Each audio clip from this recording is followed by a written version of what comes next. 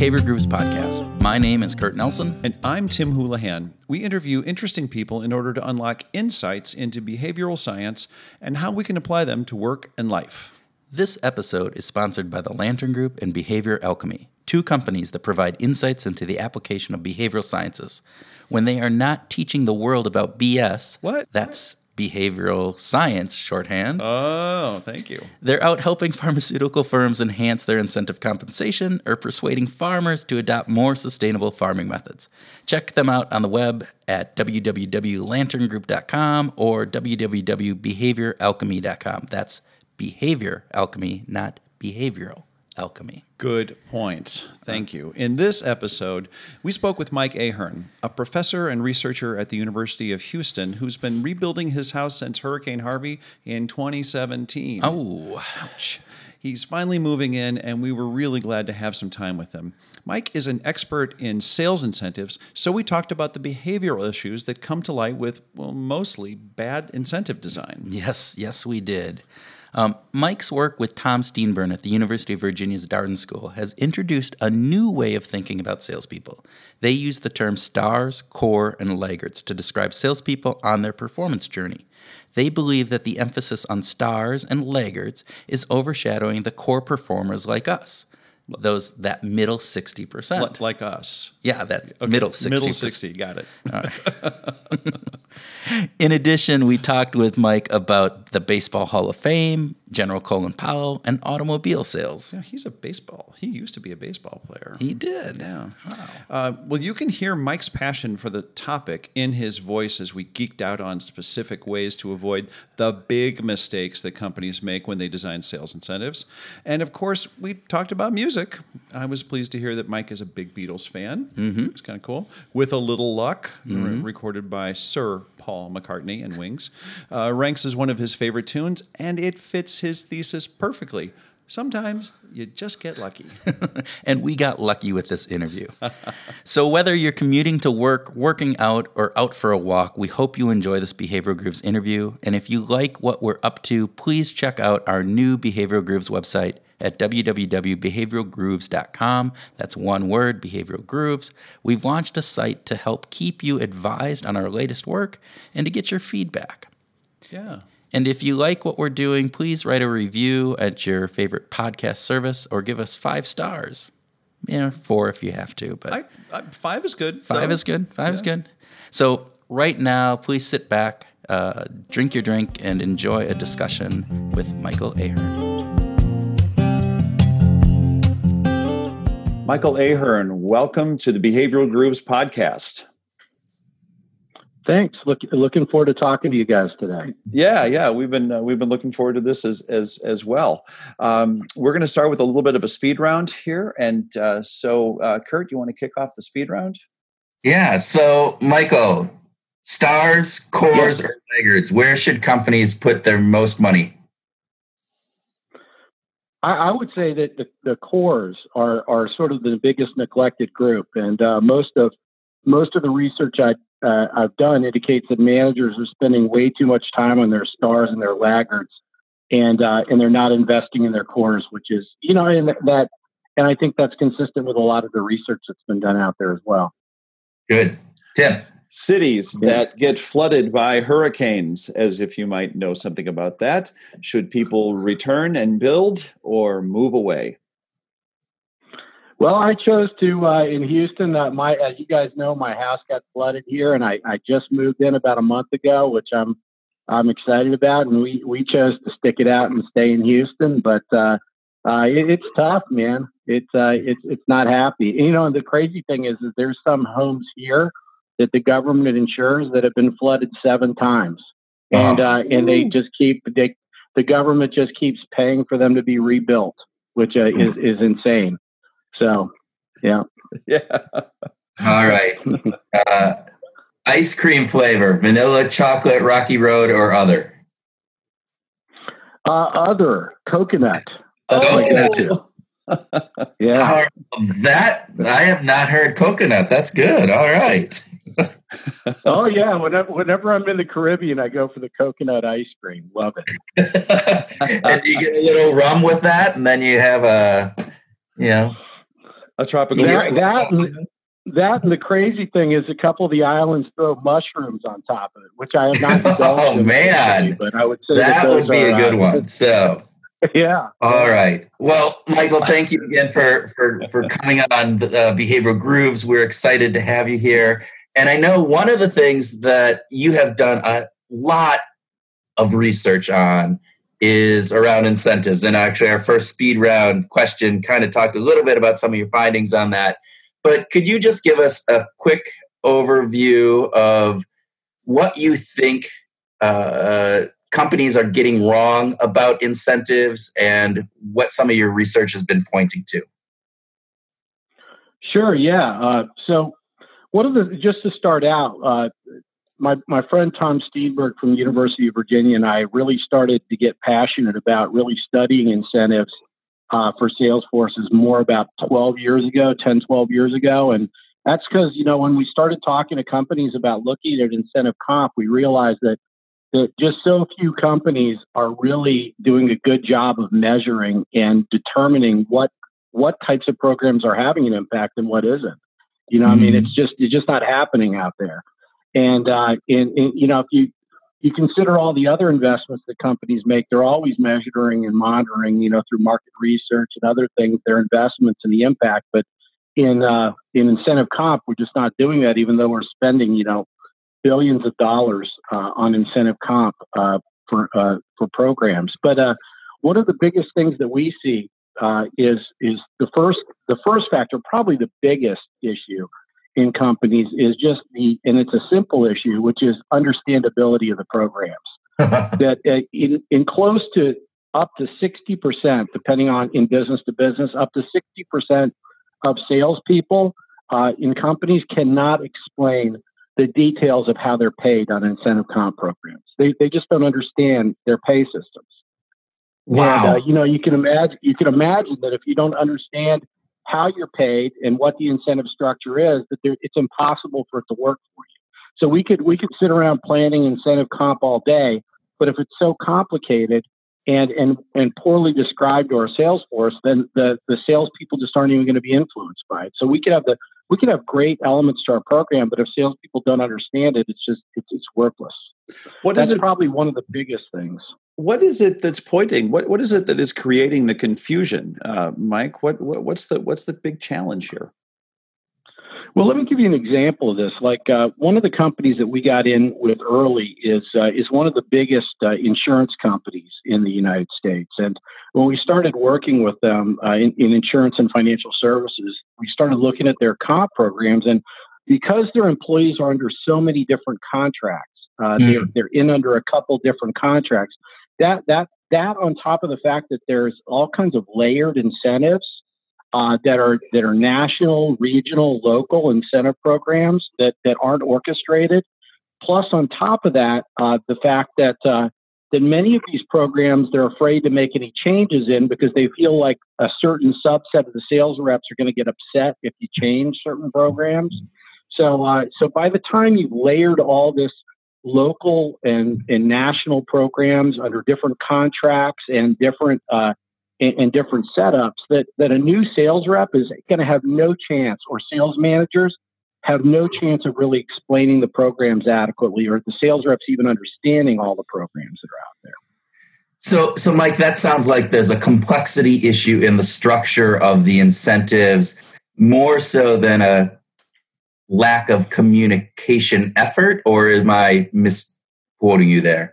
Well, that's a good point. So in many companies, it's not just the fact that the program is complex. Now, that's not unusual for a program to be complex. And a lot of that could be because also finance gets involved in it, and they like to add complexities into the program.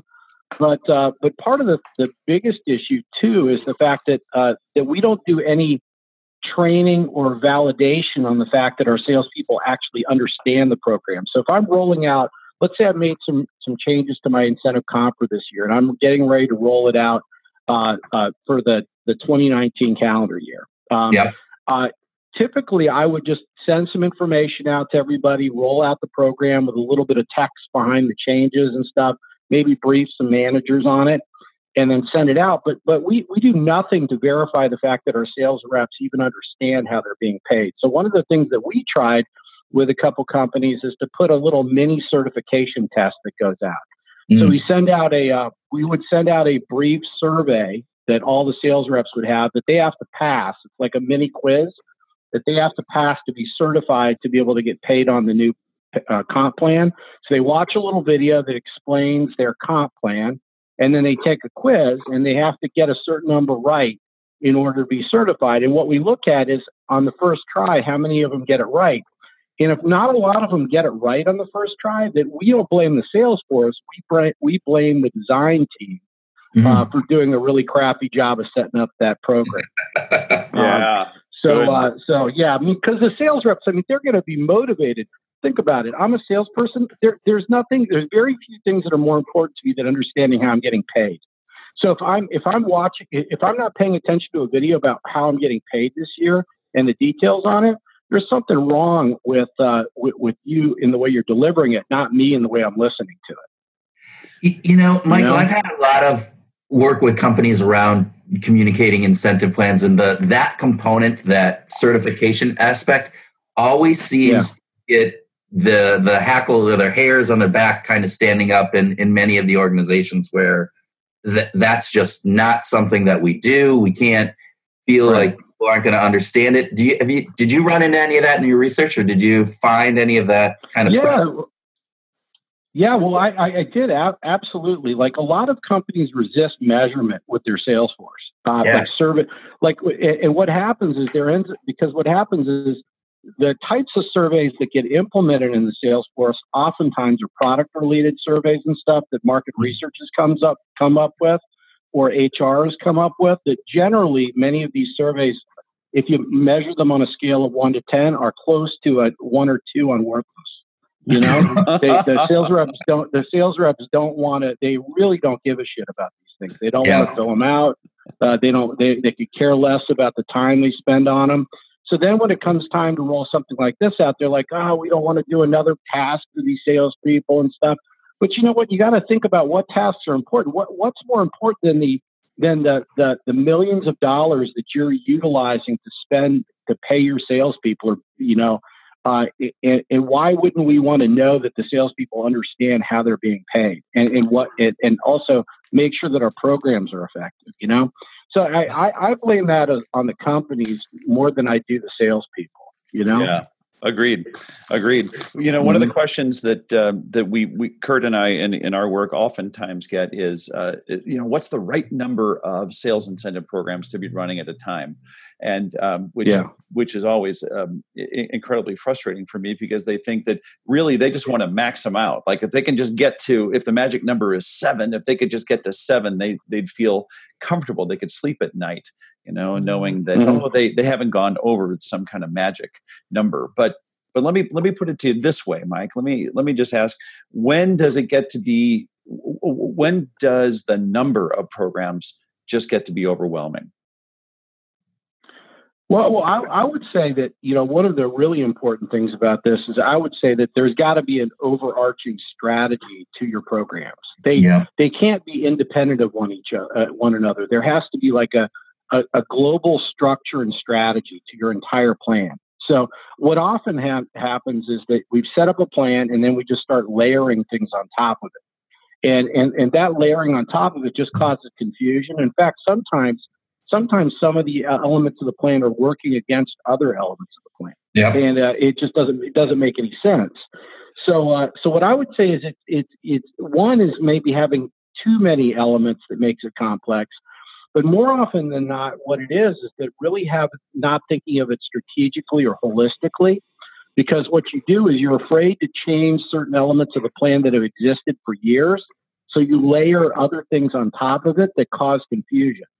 And that's what I see more often. So one of the things that we like to think about is a couple of things. And you talked in the beginning about the stars, core, laggard element.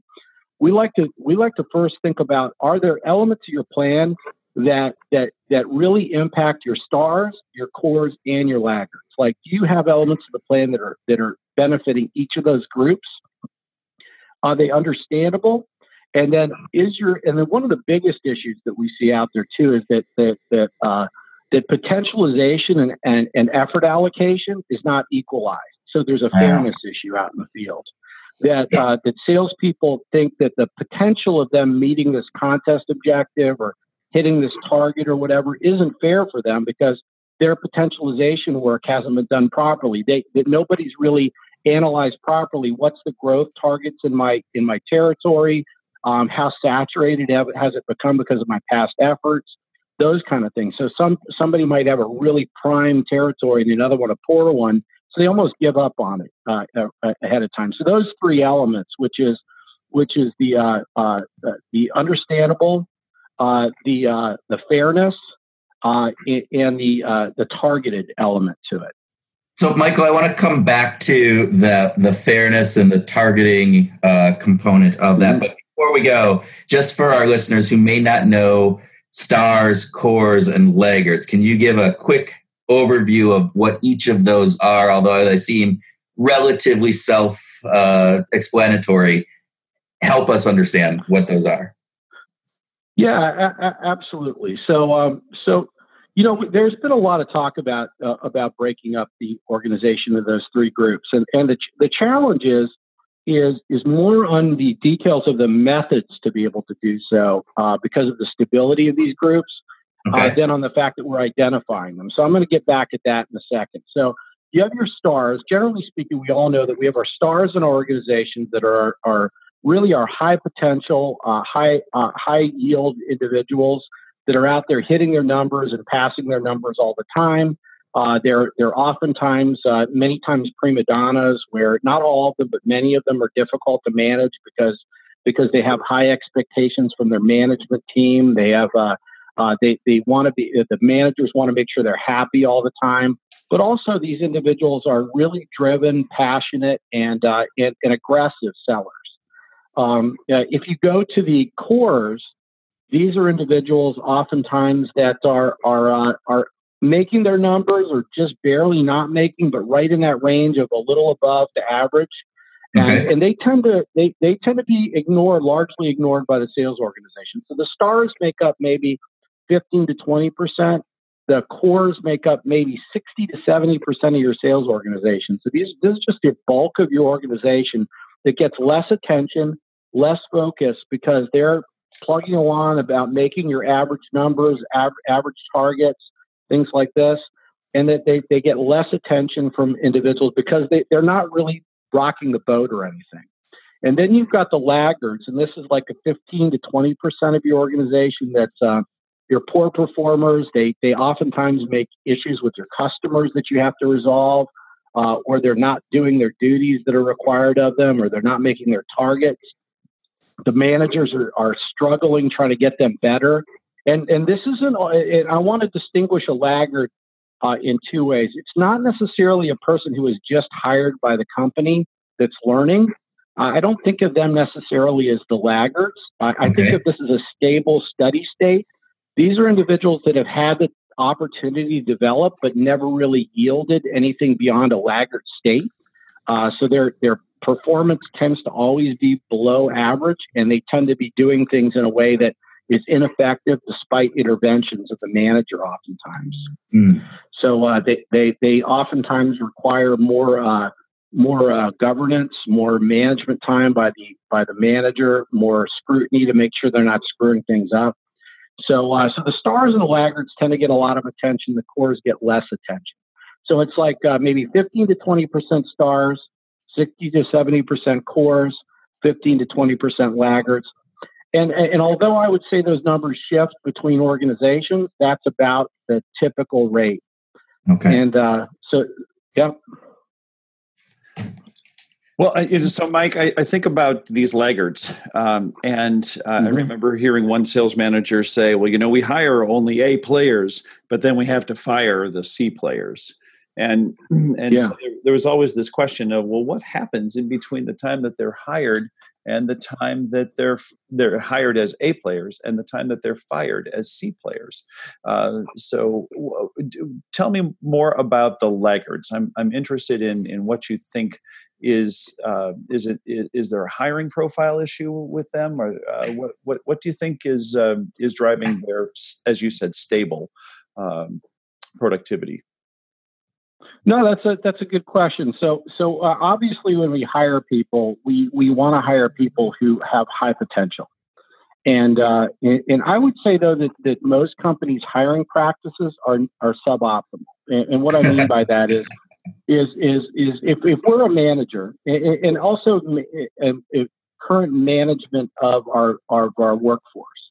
So if I'm a manager and let's say I have 10 salespeople, I'm in business to business, I'm selling durable goods. I'm out there in business to business sales, and I'm out there working with my team. I've got 10 people working for me. Then based on these expectations that we have here, we might have 2 laggards, 2 stars, and maybe about 6 cores. Okay. So one of the things that I would spend my time in is spending a lot of time with these laggards. I might try to make them better or manage them or things like this. But one of the things I realize is that oftentimes they get stuck and they just don't. They don't get better, and because what happens with many managers is that even when they recognize that this person we're not developing them or not building them, they would typically not hold them accountable, and would rather have them there performing at a suboptimal level than try to replace them and get somebody new. So even though, like, one of the things you mentioned before is you might fire them and then have to get somebody new. But typically organizations, what they end up doing is they just keep these people around for a much longer time than needed, because as a manager, if I have 10 territories and then I have to fire a person out of a territory, that person's been performing at about an 80% rate. I fire them. I've got like 6 months where they're performing at a 0%, right? And I've got to get somebody to cover that. I usually have to cover that territory. One of my other sales reps have to cover it. It becomes really distracting for me. So one of the issues that we find is that managers oftentimes just let people lag without doing anything about it, not holding them accountable. The second thing we would say is that hiring practices are really suboptimal, and the reason we'd say that is that this is typically the case. I'm a manager. HR sends me over 8 people to interview. I interview those 8 people for the job opportunity, and I don't see anybody that I'm particularly excited about. Okay. And then I say to myself, okay, should I just pass on all 8 of these and go with another batch? Or should I hire? So usually what I find companies do is they do a pick of the litter strategy, which is, I'm looking for a puppy. I go out there, there's these 8 puppies, and I say, my daughter here really wants a puppy. I don't see any of them we like, but what the hell, I'm out here. There's 8 of them. I got to get the best one. I take it home with me. And then it becomes a behavior problem for me, or I don't like it. We're not happy with it. And that's true of salespeople too, that managers oftentimes don't optimally choose. So we have the maintaining performance and failure to get rid of people and hold them accountable. We have the poor hiring standard. And the other one is the developmental issue, where many managers, rather than holding people accountable for their performance, take on the task of trying to fill in for them and correct problems for them. So they're spending their entire day trying to help them sell, to fix customer problems, things like this, rather than trying to get rid of the person and churn them and refill them in another position. And it sounds like those are a few of the things that we find. Yeah, it sounds like that is also driven by this issue of, geez, I'm a manager. I've got a territory that this person is covering. If I let them go, then my numbers suffer. Yeah, absolutely. And one of the things that we find in organizations, and this is, we just published an article in the Journal of Accounting Research. I don't usually do research on accounting, but this became like a really interesting topic, which is how organizations, oftentimes the finance and accounting department, really value, and our C-suite value short-term performance impact. So our sales force, it's all about what numbers we're hitting this quarter. And I'm a sales manager. Man, I am worried about nailing my numbers this quarter. And I know if I get rid of this salesperson, it's going to be really hard for me to hit numbers this quarter. but it might be in the long run better for me. So I'd rather suffer through and have this person out there for a while than miss my numbers at this time period. Wow. You know, so it's an organizational pace setting kind of thing, an organizational strategy that often trickles down into the mindset of the sales manager as well in the company. Yeah. And so Michael, I want to go back then. You had talked also about this fairness and targeting and goals. And so I think that comes into play as you're talking about that quarterly number that we have to fit and how those targets come into that account. Can you expand upon some of what you were thinking about there and some of the fairness components as well, and how does that impact overall motivation across the board? Yeah, so let me first expand a little bit on this hitting the numbers mindset kind of thing within companies, the short-term versus long-term focused mindset. So one of the things that we did is we got data from people who ran sales operations and key account management programs across over 1,000 companies globally. Asia, Europe, U.S., everywhere, South America, globally. And one of the things that we looked at is we had them fill out information for us about their comp plans and incentive plans.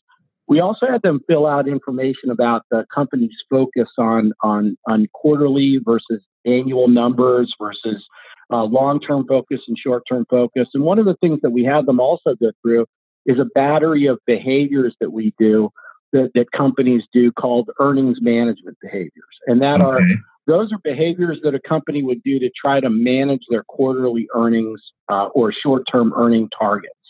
And we know that companies do this a lot because Wall Street really values the fact that you hit your earnings targets each period. And the management of the organization really wants you to hit those numbers at each period. So we know that a lot of times that companies, what they do is they actually work their books in a way legally, through legal methods. They work their books to try to make their numbers look as good as possible. Okay. Bringing forth business and stuff, but they also do things called real earnings management, where they actually modify the business to try to make those numbers as good as they can. So one of the things that they'll often do is for example, they'll do cost control. So you guys, I'm sure, have been part of organizations or worked with organizations that do cost control things. So at the end of the year, what do? You cut travel. Okay, you can't travel these last 6 weeks of the year, or reduce travel because we want to cut costs. We don't ship as much of our product in these last few weeks of the year because we want to cut costs. We want to make sure we cut everything we can cost-wise to make sure our costs go down at that period. Also, we pull business forward. So we run promotions at the end of a quarter that say, hey, customer, if you want to buy from us right now, we'll give you a 10% or 20% discount to try to pull future business into this quarter. So we know that those behaviors are really short-sighted, right? Because not shipping product, it upsets customers, right? Not doing travel, it doesn't get our sales reps out into the best customers to make sales calls. All of these things are short-sighted behaviors, but companies do them all the time. So we looked at the extent to which they do these kinds of behaviors, and they were prevalent everywhere. This was true across organizations. And what we found is the organizations that did less of these types of behaviors, particularly among their most important customers, were much more successful. And it allowed sales managers to be able to. So if you're going to do these types of earnings management behaviors, you want to do them with your small transactional business and not your big strategic important business, because then what happens is that you don't make your long-term performance objectives go down. Your long-term performance outcomes go down. And your sales force gets in a pattern of behavior that's dangerous.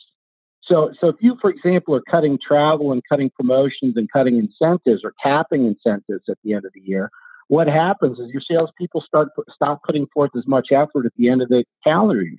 And as we all know, the end of the calendar year is the biggest end of the year, is the biggest time for customers to buy, right? Yep. They're trying to get their sales reps are going to get out there. They're trying to pull budget in from the customers that remain. So it's a big issue. So the organizations themselves are often a cause of this.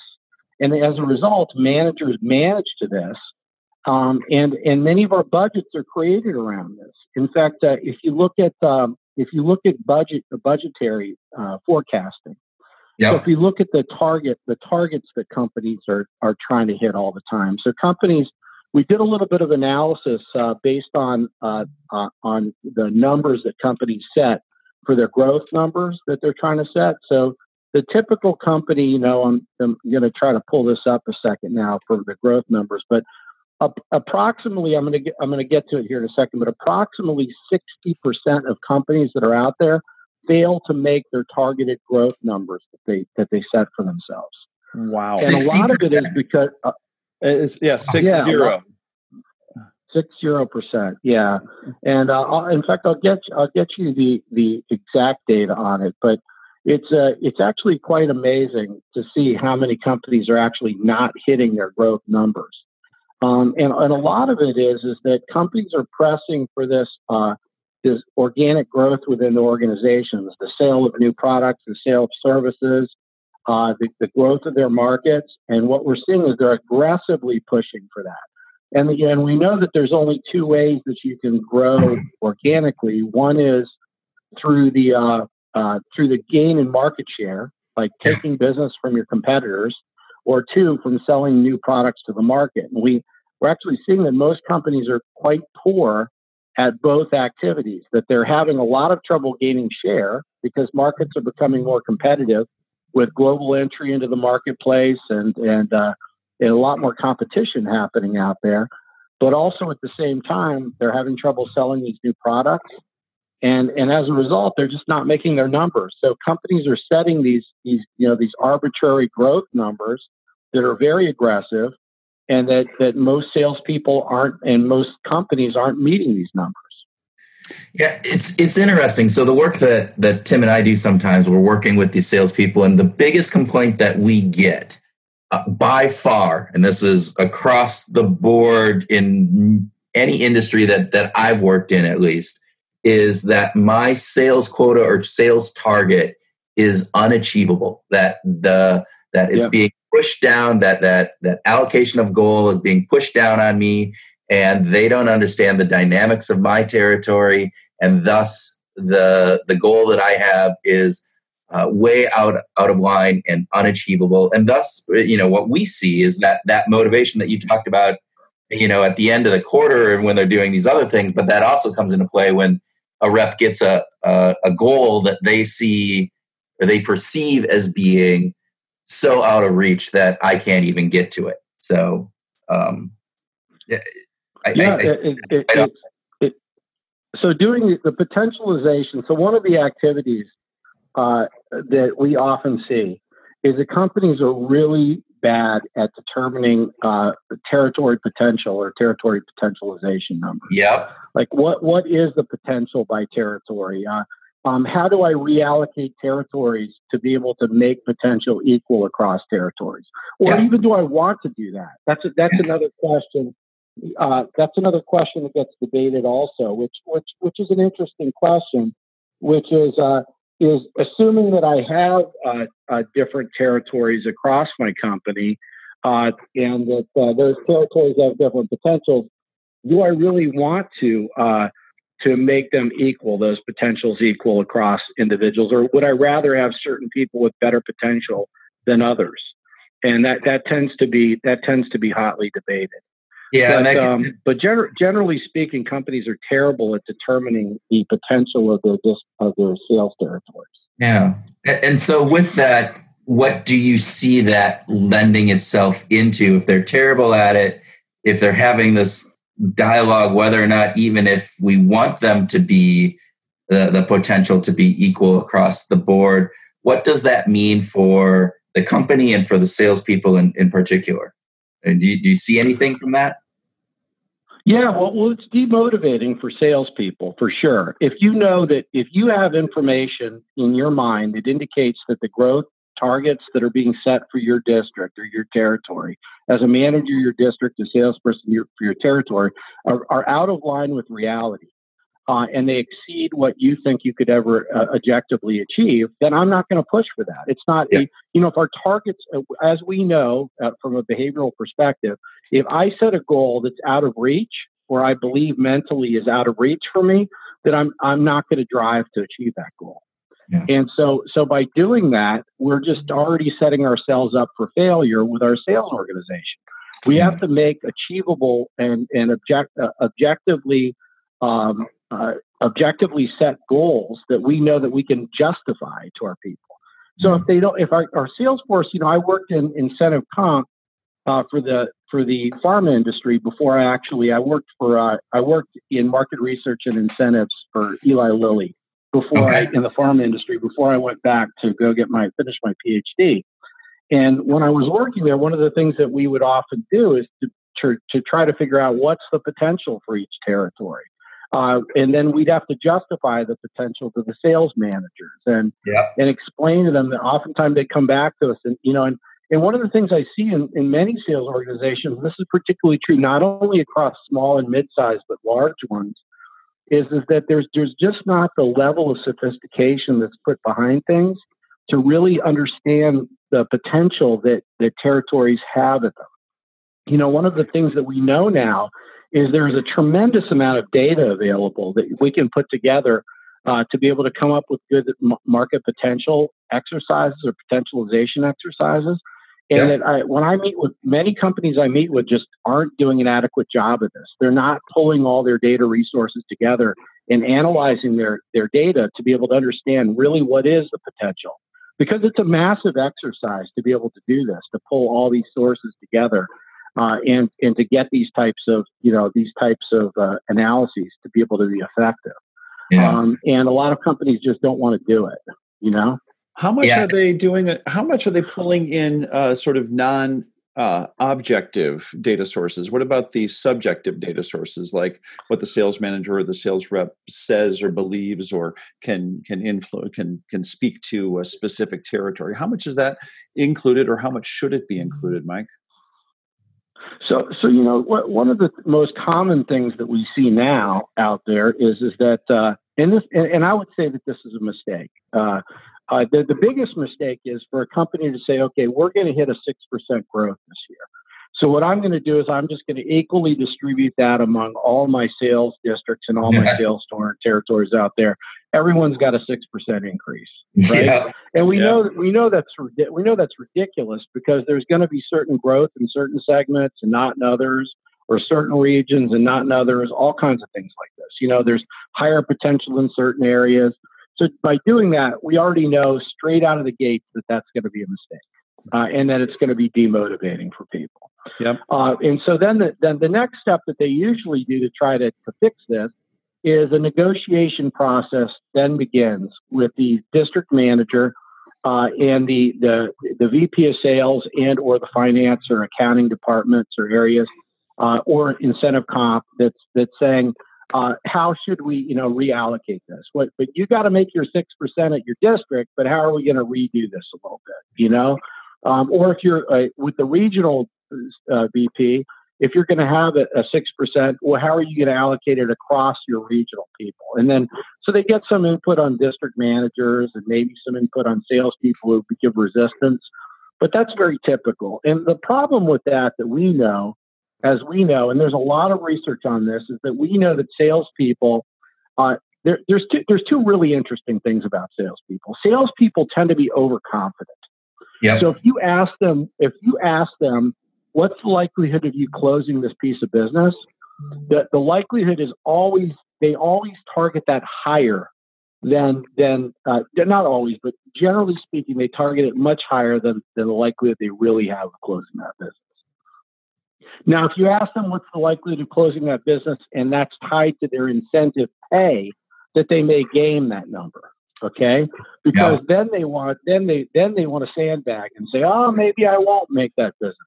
But if you're generally asking them, we know sales rep goes into a meeting with a customer, and they meet with that customer. Generally speaking, they'll overestimate the likelihood that they'll hit a piece of business, and that's generally psychologically true among salespeople, because we know that salespeople are mentally resilient. they want to be positively framing on things because they go through so much rejection that they want to keep psychologically positively framing. So if we're going to use that kind of data, which is the sales manager's insights from their salespeople about potential, generally speaking, going into things, they'll overestimate. Now, when a number comes back to them, they'll game that system a bit to be able to make sure their numbers are down, so they'll make it. So you have a little bit of both sides going back and forth, but a lot less objectivity than you would really like out there in the sales force. So the more you can supplement the behavioral input that the salespeople have with objective data to indicate what the size and potential of market increases are, the way better you are in setting your target. Yeah. So it's got to be backed by two. If you're only using input, like if you're only arbitrarily setting a 6% target and then getting input, you're really going to be messed up. It's going to come out badly. Yeah, and it happens a lot. Yeah. Michael, I have so many questions on this, but I think one of the things that I want to get back to, just to make sure that we don't miss this, is we started talking about laggards and some of the components around laggards, but you mentioned at the very beginning that those core performers are really that largest percentage of your sales force, and they're the ones that get ignored the most. So what can we do, or what can managers or sales VPs or whoever is in charge of putting together incentives or working with the sales force, what can they do to really motivate those core performers? What are some of the tricks and things that you've learned? Sure. So that's an area we studied quite a bit, because we know that first of all, we know that cores are largely ignored. So when awards get put out, when people win top sales achievement numbers or President's Club or all these kinds of things, typically our cores are ignored. They don't win awards. They don't win recognitions. They don't get a lot of achievements. They just plug along and they make our numbers and they move forward. Yeah. And they're a very important part of our sales force. So we have to think of ways to affect their behaviors, to change their behaviors to make them more effective, and B, to get them that recognition necessary to make them winners and make them feel good about their jobs. Because one of the things that we did is we did a study to look at when people fail to be recognized over and over and over again. So let's say that you're trying to make a achievement club, whether it be President's Club or Gold Club or whatever our company makes. Yeah. When you tried to make it, you've almost made it, but you failed continuously over time. That we know that your employee engagement scores go down each period after that, and the likelihood of you doing better with your performance and achieving better drops substantially each period, because you're just not being recognized and rewarded. Wow. Okay. We started that based on, as you guys we've talked about before, I started that based on some of this research that we saw with like Nobel laureates or with professional baseball players not making the Hall of Fame or not winning an award. The failure. So people we know from these studies that Cornell did a long time ago, which is if you fail to achieve status by failing over time with near misses, that takes a major toll on. In those studies, like in professional baseball, failure for a person who got nominated and continued to almost make it, but never made the Hall of Fame, we know that had a substantial toll on them. In fact, it reduced their life expectancies. Oh, wow! So, in fact, the research would indicate that if you're trying to make the Baseball Hall of Fame, if you get over 75% of the vote of the Writers Association, you make the Hall of Fame. And you have about a 10-year window to do this. You have exactly a 10-year window. So they keep nominating you, and usually that nomination number goes up until you finally make it.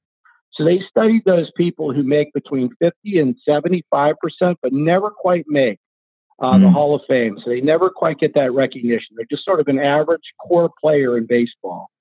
And they look at them and they study it, and they found out that that by failure to make that Hall of Fame over that period had, depending on which study you look at, between a 3 and a 5 year impact in expectancy of life. Failure to make it. My gosh. Yeah. So that's incredible.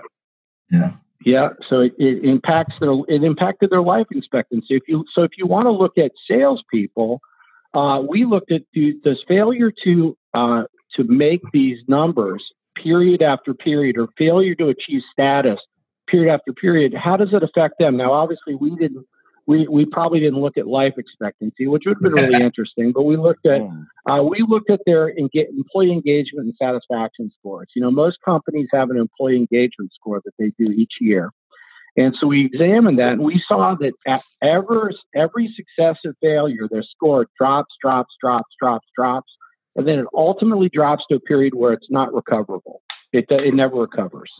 Yep. So they become really apathetic about the organization, not engaged, and just sort of out there just doing their jobs. So one of the things we wanted to study is how do we sort of make them win more often and help these behaviors to get them better. And so we went with a number of different companies. We in fact started in the automotive industry, and we looked at it. The question of outcome versus behavioral-based controls. So an outcome control is when we pay a person for their outcomes. So we reward them for their outcomes. So you made a certain number of sales numbers, or you achieved a market share in your territory, and then you got this outcome. So versus a behavioral control is you did a certain behavior a certain number of times, and as a result, we reward you for that behavior. This is used in classrooms all the time. So teachers, for example, if we think about elementary school or high school, or even for me, college teachers, you got these students out there that they're just sort of average performers, and they're never the ones that are scoring the very highest on all the exams, maxing them out. But you want to try to get them better. So you look at what are the behaviors that they do versus the behaviors of your star students, and you try to figure out what are some of the things that you could get these average students to do differently, that if they did it differently, they would become more like a star student. So we started doing that in sales. And so we took, for example, the automotive industry, and we looked at these behaviors. And one of the things that we found is that in a typical retail automotive setting, at least in these luxury cars that we looked at, we found that a top star performer sells 20 plus cars in a month. And these are people that are thought to be superstars. An average performer would sell between, say, 12 to 14, and a low performer would sell below 10, maybe 8 or so. And we wanted to look at the company wanted to look at what is it that these average performers are doing differently than these stars. So we tracked all these behaviors that they do when they engage with customers, they prospect customers, everything they did. And we identified probably about 5 different areas that they did things substantially differently than the stars did. And so we developed not only a training program, but an incentive program to try to increase these number of behaviors that are done differently. One of those behaviors, I'll give you an example. One of those behaviors is actually test driving cars. Okay. So you guys, I'm sure, have gone in to buy cars before. And when you go in to buy them, an average sales rep, you go in to go buy the car. Let's say you call this, you either go on one of these car websites and get referred, or you actually call up the dealership that you make some discussions with them. You say, I want to come in and see, let's say I want to come in and buy an Audi A6. Okay. Yep. I'm interested in buying an Audi A6. So I show up to the dealership, an average sales rep meets me, and I say to the sales rep, I meet him, and I say, hey, I'd like to buy an Audi A6 today, really interested. So what they'll do, an average one will do, is they'll come and sit you down at their desk, and they'll start talking to you about the Audi A6, and they'll actually write up the numbers with you as quickly as possible. They'll start getting to the negotiation or the sale as quickly as possible. A star, what they'll do is they'll say, hey, I know you love the Audi A6. That's great. Let's go out and see it. Let's go test drive it. Whereas the average person may just show you the car, but they're not going to take you on a test drive unless you ask them to. The stars always took people on test drives. So even if the person didn't really care about the test drive, they brought them on them. And they wanted to walk them through the car. They wanted to make them feel part of buying that vehicle. Then they would sit them down afterwards and do the negotiation with them. And what we saw is, by doing that, not only was the close rates higher, the likelihood of them buying that day higher, but the margins by which they bought on the car were higher. So the total margins were higher. So we wanted to see, how do you get an average person to do that more? So what we said is, let's say we had a promotion this month. We had a ton of Audi A6s. We were trying to get rid of them. We said, all right, whoever sells the most Audi A6s this month is going to get a spiff, win an award. Well, we already know who's going to sell the most Audi A6s. If I did that in my dealership today, I could tell you who was going to win that award. Now, if I said whoever does the most test drives on Audi A6s this month, then that's a little more ambiguous. I'm not sure who's going to win that award because the average performers can do almost as many test drives. So they may not win all the time, but they may win sometimes on that. And not only will they win, they're going to change that behavior of starting to bring everybody on test drives. And as a result of that, what we saw on this is not only did the number of test drives increase among the average performers, but the performance increased among the average performers. They actually increased the number of cars they sold by about 2 a month.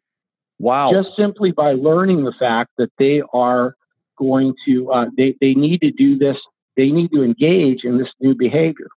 And we did those across depending on the company, we did it either anywhere between 4 and 6 behaviors we identified, and we would try to get the sales reps to engage in these differing behaviors that the stars did.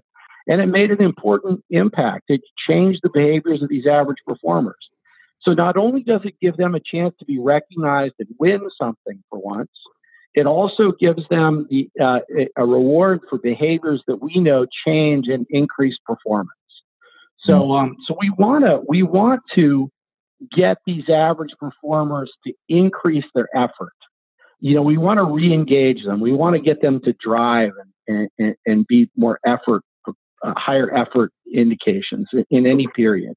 One of the quotes that I really like is by Colin Powell, who says, "The healthiest competition occurs when average people win by putting above average effort." So it really gets at this, how do we get this average performer to put this effort in to make themselves be a star? And how do we direct that effort in a way that's going to make them achieve? So, so that's what we really tried to do. Yeah. Yeah. So that's a behavioral based incentive that you're tying into that. Mm-hmm. You also talked about outcome based. Is there a way to work with the cores on an outcome base, or do you find that the behavioral one, if you can identify those behaviors that are driving the success of the stars, is that going to be something in there as well? Yeah, well, that's definitely a big part of the formula, is to increase more behavior-based incentives to get them to be better and to win more. Okay. Another thing to do is to get and we talked about making your targets achievable. Yep. Earlier is one of the challenges. So one of the things that we did a little bit in looking at our contests that we structure as companies to try to get our cores to win more and to drive more effort is we looked at companies that had. So if I'm going to run a contest this month, oftentimes I'll say, if you hit this number of cars that you sell, that you win the contest and you get X amount of dollars, or you win this prize. So what we looked at is, instead of having a single tier in our contest, we looked at 2-tier, 3-tier, multi-tier contests. And one of the things that we found is that as you increase those number of tiers, and let me explain that a little more in a second. So instead of having one target that says, if you sell, 18 cars or more, you get this money. What we did is we took the same amount of money and we divided it up into, instead of just selling 18 cars, that you get one kicker when you sell, if a 2-tier, you get one kicker when you sell 14 cars, the next kicker when you sell 18. And then a 3-tier, which is you get one when you sell 12, then 14, then 18. Okay. And so a multi-tier contest. So by doing so, what we end up seeing is that the average salesperson hits that first number, and then they say, wow, maybe I've already hit this first number. Maybe I can make the next number. Then they push themselves to make the next. Maybe I can make the next number. But if the number seems so unachievable that they're never going to make that one tier, they're just never going to try for it. And the contest itself becomes irrelevant. So what we actually saw is when usually a typical, we did this in a number of different studies in a financial service company, and we saw when they held a one-tier contest with the same payout as a 2 and a 3, the one-tier increased performance at about 4% on average. A two-tier doubled that to 8%, and a 3-tier went up to 11% increase in performance across that period. Wow. Because what it did, and the biggest lift it did, is among those average performers, because they started to climb up and say, oh, I can make that next target. I can make that next one. And so they kept going up to try to achieve. So what it does is it pulls those people forward. And is that with the same budget, the 1 tier, the 2 tier, or the 3 tier? Are those incrementally larger budgets then as well? No, it's absolutely the same budget. So let's say that we had $100 we were giving away per incentive. Instead of 100 for the 1 tier, what we do is we'd break it into 3, and we'd have it progressively more as you hit each one. But the total would still be $100. That's terrific, because we often hear the question about, well, the sales manager has a myth in their mind that if they just give away a monstrous trip to some exotic location for one winner, that will be the big driver. When what you're saying is that's actually exclusive, because there's a lot of people who are automatically taking themselves out of the competition that could be contributing if there were more tiers and more rewards. Yeah, so in that situation, what we typically happens is we get a lot of attention because it's a monstrous, interesting award. But then many people then pay attention to the incentive, and so they're aware of it then. But then they recognize, do I even have a chance at winning this? And then the large number of cores that say, you know what, I'm not going to win it. It's going to be one of these stars that likely wins it. Then they're just going to be checked out of the game. Yeah. Wow. That's terrific. Well, there are so many more questions that I think both Tim and I want to ask. We're going to have you come back, Mike, because this is just I'd love to. This is the stuff that we just geek out over and we get fascinated with, and you have such a great body of research that you've done and insight. So we really appreciate that. And Tim, I don't know. Do you have any last questions? Well, I do. As a matter of fact, I have to. Mike, one of the things that we like to talk about is music. You've grown up in California, New Mexico, Virginia. You kind of been all around the states here, and now you live in Houston. And I'm just wondering what is the kind of music that you find yourself listening to the most? What is it that gets you going in the morning? What are the tunes that you like to listen to get you spirited? Well, so I'd say I have a mix of things, but I like 70s and 80s music a lot. Time period when I grew up. I do listen to a little bit of country since I moved to the South. And I've always been a big Beatles fan and a big Paul McCartney fan. Probably my favorite stuff. Yeah. And so what is it specifically in Paul McCartney's library of great songs? Mm-hmm. What is it that stands out as a song that has meant the most to you over the years? That's a good one. The one song that I really like a lot is I don't know if you guys know the song "With a Little Luck." Yep. That he sings. Yeah. So I really like that song a lot. It's about a couple who in a combination of effort between them that they put between the two of them, and the lucky things that happen to them, lucky breaks they get over time that they capitalize on, that makes them happy and successful and things like that. Always dug that song a lot. Yeah, that was. I think that was with Wings, wasn't it? Mm-hmm. I think you recorded that with the Wings group. Yeah, it's a great narrative, and of course McCartney was great at weaving great stories is. I shouldn't say was. My gosh, he's still a great songwriter.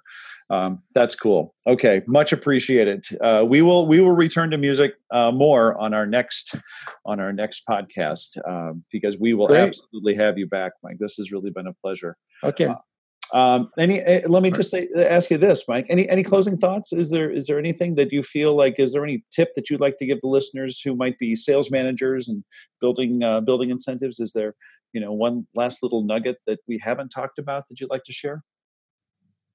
Yeah, I guess the big thing, the big takeaway that I'd like to have companies do is to do a lot more measurement on the impact of their incentive programs. Like one of my biggest things that annoys me about organizations is that we spend so much money on sales incentives, yet we never really do any analysis to determine what's working and what's not. It's a gut feeling by the groups. And one of the things I'd like to really sort of have everyone think a little bit about is what are you doing to measure the impact of your sales incentive programs? Are you piloting them? Are you doing any analytics to measure the impact that they're having on performance? Do you know what's working and what's not? And when you ask that to most companies, they're like, we have a gut feeling, but we're really not sure. If you think about other functional areas like advertising, they would never think in advertising, I'm rolling out this $1 million campaign, but I'm not going to actually test market it. I'm not going to see how it's working. I'm not going to measure the impact of this campaign. That would never be the case. But in sales incentives, for some reason, that's okay. Even though we spend, like 7 times the amount that advertising does on sales incentives, we still don't do that, which to me is a huge mistake. So I'd like to leave it at that, is that companies need to make a lot more effort in measuring the impact of their incentive programs and thinking about them scientifically. Yeah, I would echo that very much. It's so to just get a pilot in on a sales incentive is a massive undertaking, much less doing a actual control group with a larger, subset and trying to figure out if but looking at different interventions to see of these 3 interventions, which one works best. That's an effort of Herculean effort, I think, sometimes. So, yeah, no, it absolutely is. It's a battle with finance, human resources, legal, the sales managers and salespeople themselves. Yeah, and it's because there's no norm that's been set in the company that this is a normal thing to do. In advertising, it's thought of as a normal thing to do. Oh, we're going to pilot this. Oh, we're going to measure this. So we put a portion of our budget aside for measuring the impact of our programs. But in sales, we don't do anything like that, which I think is a huge mistake. So yeah, huge. All right, Michael Ahern, thanks very much for your time today. We really appreciate it. This has been a lot of fun, and we will be having you back soon. Yeah, looking forward to it. Welcome to our grooving session, where Tim and I groove on what we learned from our Behavior Grooves interview, have a free-flowing discussion on some of those topics, and we talk about whatever else comes into our little heads. Yes, there it is. There it is. Oh, so Tim, tell me, what did you think about Michael Ahern's interview? What were some of the things that caught your attention? Number 1 for me was measurement. Measurement. Yeah. Wow. What do you mean measurement? What are we talking about here? What are we measuring? This is almost like the golden ring that I wish more companies would use. That it seems so rare. We come from backgrounds where we've worked with lots of different clients, and I have so rarely seen a company willing to test a sales incentives. Yes. And yet, technology companies, they make beta tests all the time. We test them out. We try them. And I think the interesting analogy that Mike brought up was, look, you wouldn't spend $100 million on a marketing campaign without doing some pilots and some testing and some variety of different things. Yet consistently, we see large organizations spending $100 million, $200 million on their annual sales incentive plans with little or no measurement of the impact that those sales incentives have on actual performance. Just because they treat it like a beta test doesn't mean that it really is a beta test. I mean, and a beta test every time. Like every single time. Yeah, exactly. Every time it's a new beta test because Right. you're not looking into the underlying components. You're not doing a pilot where you're saying, let's look at a control group versus the testing group. Yeah. And coming from a behavioral science background, that just seems wrong. Completely wrong. Well, and part of it, from my perspective, is when you do some of these tests, what you can not only look at the output. So you can not only say, all right, let's look at group A versus group B and see which group did better. You change the variables, the input variables on one, and see if the output, the determinant variable, changes, right? You can also look at this from the perspective of saying, why? Helping understand the rationale behind why. So then, your next beta experiment, right? Your next sales incentive, you have a little bit more knowledge as to why people are behaving the way that they're doing. And so you can actually do maybe another control group and test and look and see, take that knowledge that you had from the prior one and apply it there so that you're actually honing in more and more and more and making these sales incentives more impactful, more powerful than you did if you just left it up to, hey, this is what seems right. It seems good. It's the gut feel, or I know my reps. And I don't want to take any of that experience or knowledge away, but combine it with good data and good analysis. What Mike talked about, analyzing and piloting and testing. Just if we know we're going to do sales incentives this year, take part of the budget and figure out how to actually make those dollars go farther. Because you and I both know when we have been involved with companies who have tested, we learn so much more. We can make those incentive dollars go so much farther than if they're just going with their gut. Well, and again, it comes into the insights from behavioral science show that as humans, we are not always the most rational beings. I know. That's a big surprise. And the fact of the matter is oftentimes the incentives that we put in place, those incentive programs that get put in place because, hey, I know my sales reps and they're going to just want more money. Or I know my sales reps and this is the type, they want to be measured on X versus on Y. Or they want to have this type of program put in place. May not actually be as true as we might think that would be. Yeah, it might be true, but it might not be true. And oftentimes, at least in my experience, when we go out and you do some of that testing or you do even some qualitative research on some of the stuff, 80% of the time, the things that come back are things that you have definitely already made assumptions about and are right on target with those assumptions. But what about that other 20%? It's that 20%. And sometimes that 20% is just a 20%.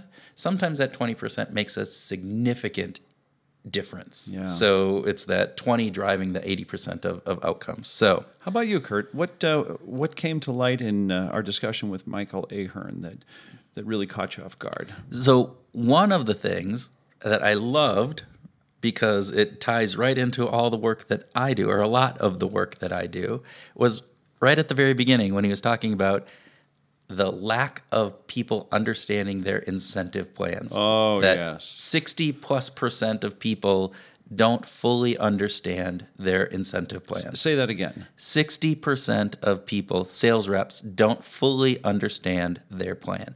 And what does that lead to? So think about the implications. If I am a sales rep and I'm out there and I don't fully understand how I get paid, and that pay is supposed to motivate me to do certain behaviors.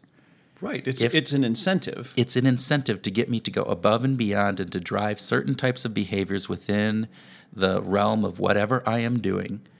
If I don't understand what I'm supposed to be doing or how my incentive plan is supposed to be driving those behaviors, I'm probably not doing what you want me to do. I'm probably not maximizing the impact that you want me to have. And I see that. So Mike talked about this from the research. I have seen it what we typically see is 50 to 70%. So right in that 60%, it's around there, that once you get past that top level of understanding. So most incentive plans have a variety of different eligibility or rule components beyond just kind of that top layer. And so I think most people understand I'm getting paid on product A at 30% of my payout and 70% on product B. But then you get down into the next layer of, well, product B is measured at these 3 different ways, or product A has a kicker on it, or extra complexity that goes in. That's where people start to lose it. And what I find is actually even more probably have a bigger impact is people don't always know that they don't understand. They don't understand it. Of course not. So they misinterpret it. And that can lead to exactly the opposite of what an organization is trying to drive. And I see that more than you would think, that people are saying, well, no, I get paid on component B by driving market share. And you're going, actually, it's market share growth, which may not seem big, but it's a vital difference. Or there is a component of, well, it's only 20% of my plan. Yeah, but that 20% adds to this kicker component that adds into this other element of it. As somebody said today in an interview I was doing with them, my incentive plan is kind of like a bowling, score, right? So if I get a spare in frame 1, then I multiply frame 2 by X. But if I get a strike, I multiply it by 2X. And if I get 2 strikes in a row and all the different things. But I thought it was a really good analogy, is that's how many incentive plans are designed. And if you don't understand how to score your bowling league, right, you're not gonna. It makes a difference. Well, I'm just going to raise my hand and say, I don't know how to score. I'm really glad that the bowling lanes have automated scoring systems. Let me just say that. You didn't take that in grade school where you had to do your X's and your dashes and yeah. No, did not. That was not part of it.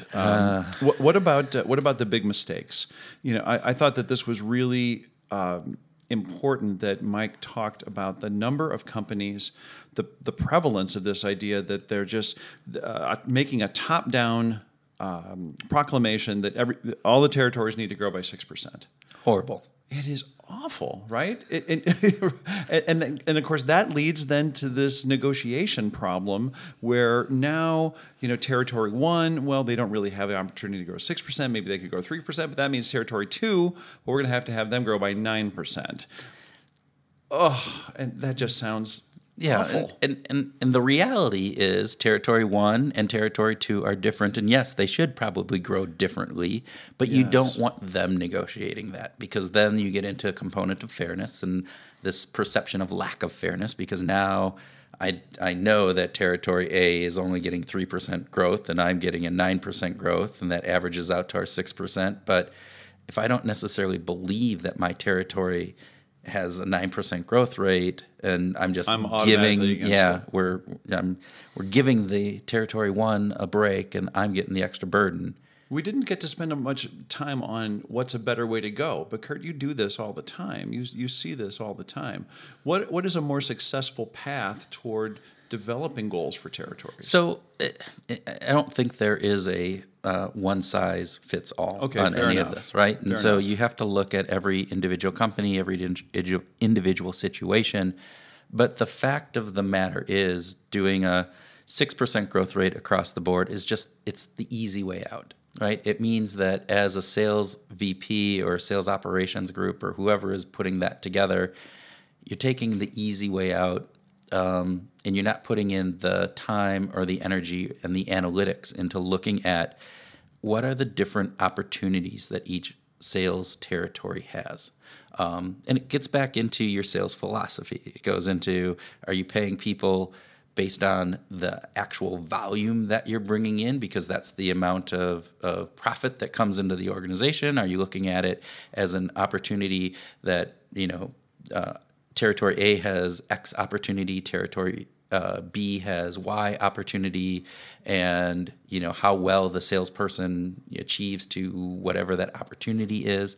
So the biggest thing is being able to, as accurately as possible, understand the opportunity within each of those territories. And that isn't easy. No. It is not an easy thing to do. It's not a trivial thing to assess. No. And, there's bottom-up ways of looking at that. There's top-down ways of looking at that with data. There's some ways to combine those. That being said, the closer that you can get to a realistic perspective on what the opportunity is in each territory and assigning a growth goal accordingly to that, the better off you're going to be. Yeah, definitely.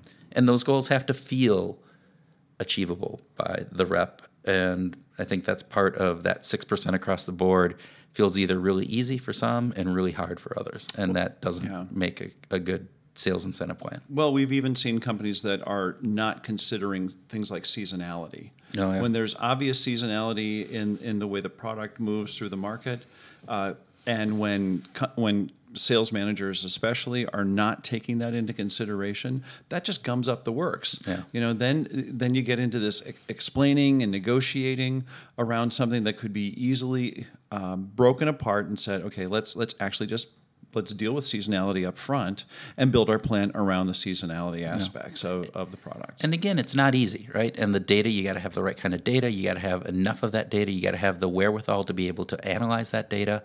Lots of those factors come into play. That being said, he talks about stars, cores, and laggards, which is a main piece of what we talked about. And so I know you have done a lot of work with looking at those core performers and putting contests in, more short-term type responses as opposed to an annual incentive plan or a quarterly incentive plan. So what did you think about that, and how have you seen that applied appropriately? I loved it. I'm really glad that Mike is continuing to hammer home a message that's been going on for almost 20 years about moving the middle. Move the middle, engage the middle 60% because of the mass, the sheer volume of it, and the potential that they have to grow is so much greater than that of either the stars or the laggards.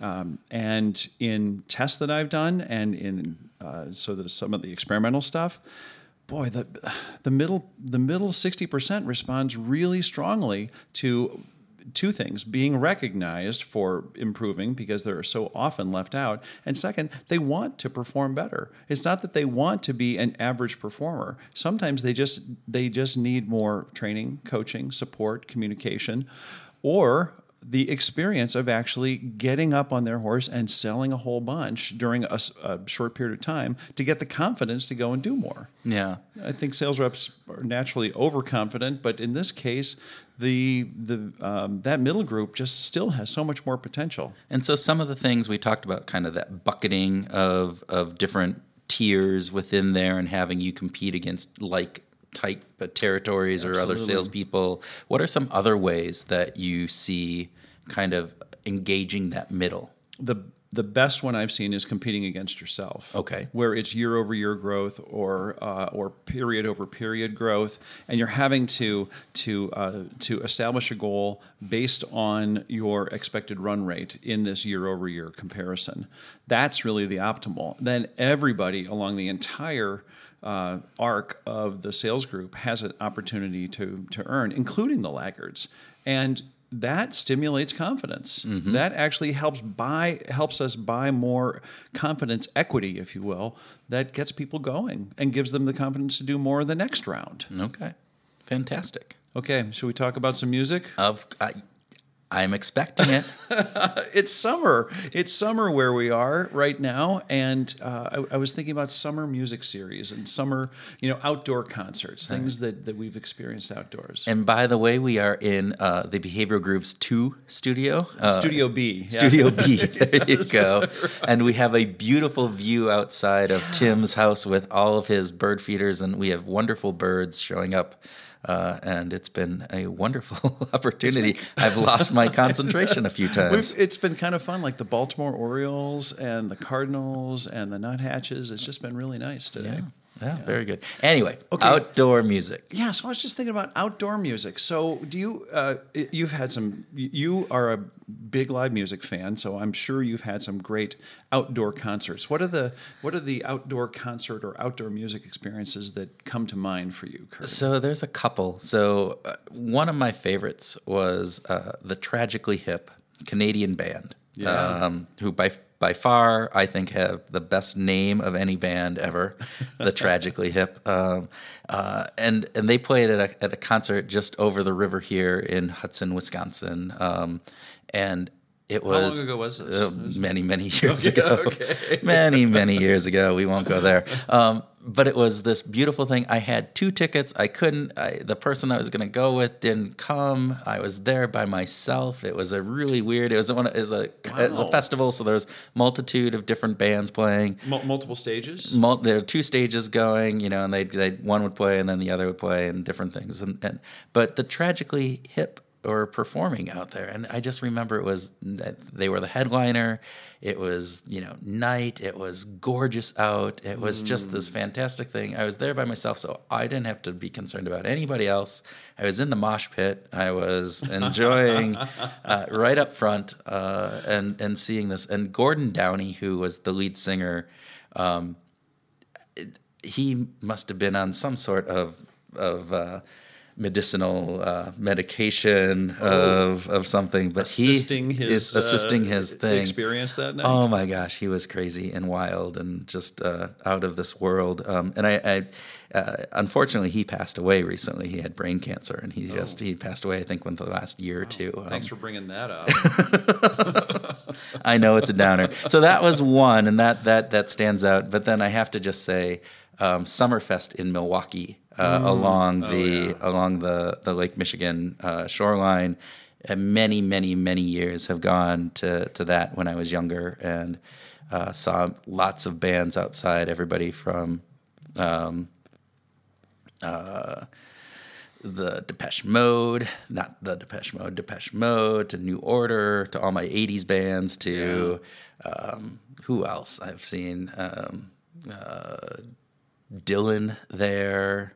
Summerfest is it's amazing, and they have these. The acts are tremendous, aren't they? Acts are tremendous. Even on the smaller stages, there's multiple stages. But they had a group called Johnny on Wash Day. I think I talked about these guys before. Yeah. And they were just out in the middle of the grounds. They didn't have a stage for the first couple of years that they would go, and they had a trombonist and an upright bass player and the guy with the drums that he's just doing, and they're walking around the horn section and an acoustic guitar, and they were just fun interacting. But again, those outdoor kind of gathering people in. So yourself, I've talked a lot. No, Summerfest is something that everybody should experience. Yes, and you need to have the wine coolers there. Okay. But get to Milwaukee and go to Summerfest. First recommendation. So I have a similar rich history with some really great outdoor concerts. But I think the one that is most memorable is one that happened just a couple of years ago, and that was with a British guy who just happened to be coming through the States, and he played at Target Field by the name of Paul McCartney. So, but some little no-name guy. Well, he was with a band a bunch of years ago, but he's been playing solo for a long time. Jitterbugs or something like that. Yeah, right. But McCartney, at 70 years old, gave a absolutely thrilling performance, and circumstances makes a difference, right? Beautiful night, outdoors, the stadium was new, everything was just kind of primed up. It took 45 minutes to get through the security line, which was irritating, but fortunately that happened before the first beer, and after that, things just got happier. Good. So I recommend Paul McCartney if he tours again. Sir Paul McCartney, right? Sir Paul McCartney. There you go. Man with a K. Man with a K. All right. Well, thank you everybody for listening in, and if you enjoyed this episode, please rate us high on whatever pod service that you listen to us on, and make sure that you sign up and get these all the time. That would be great. Thanks. That would be great.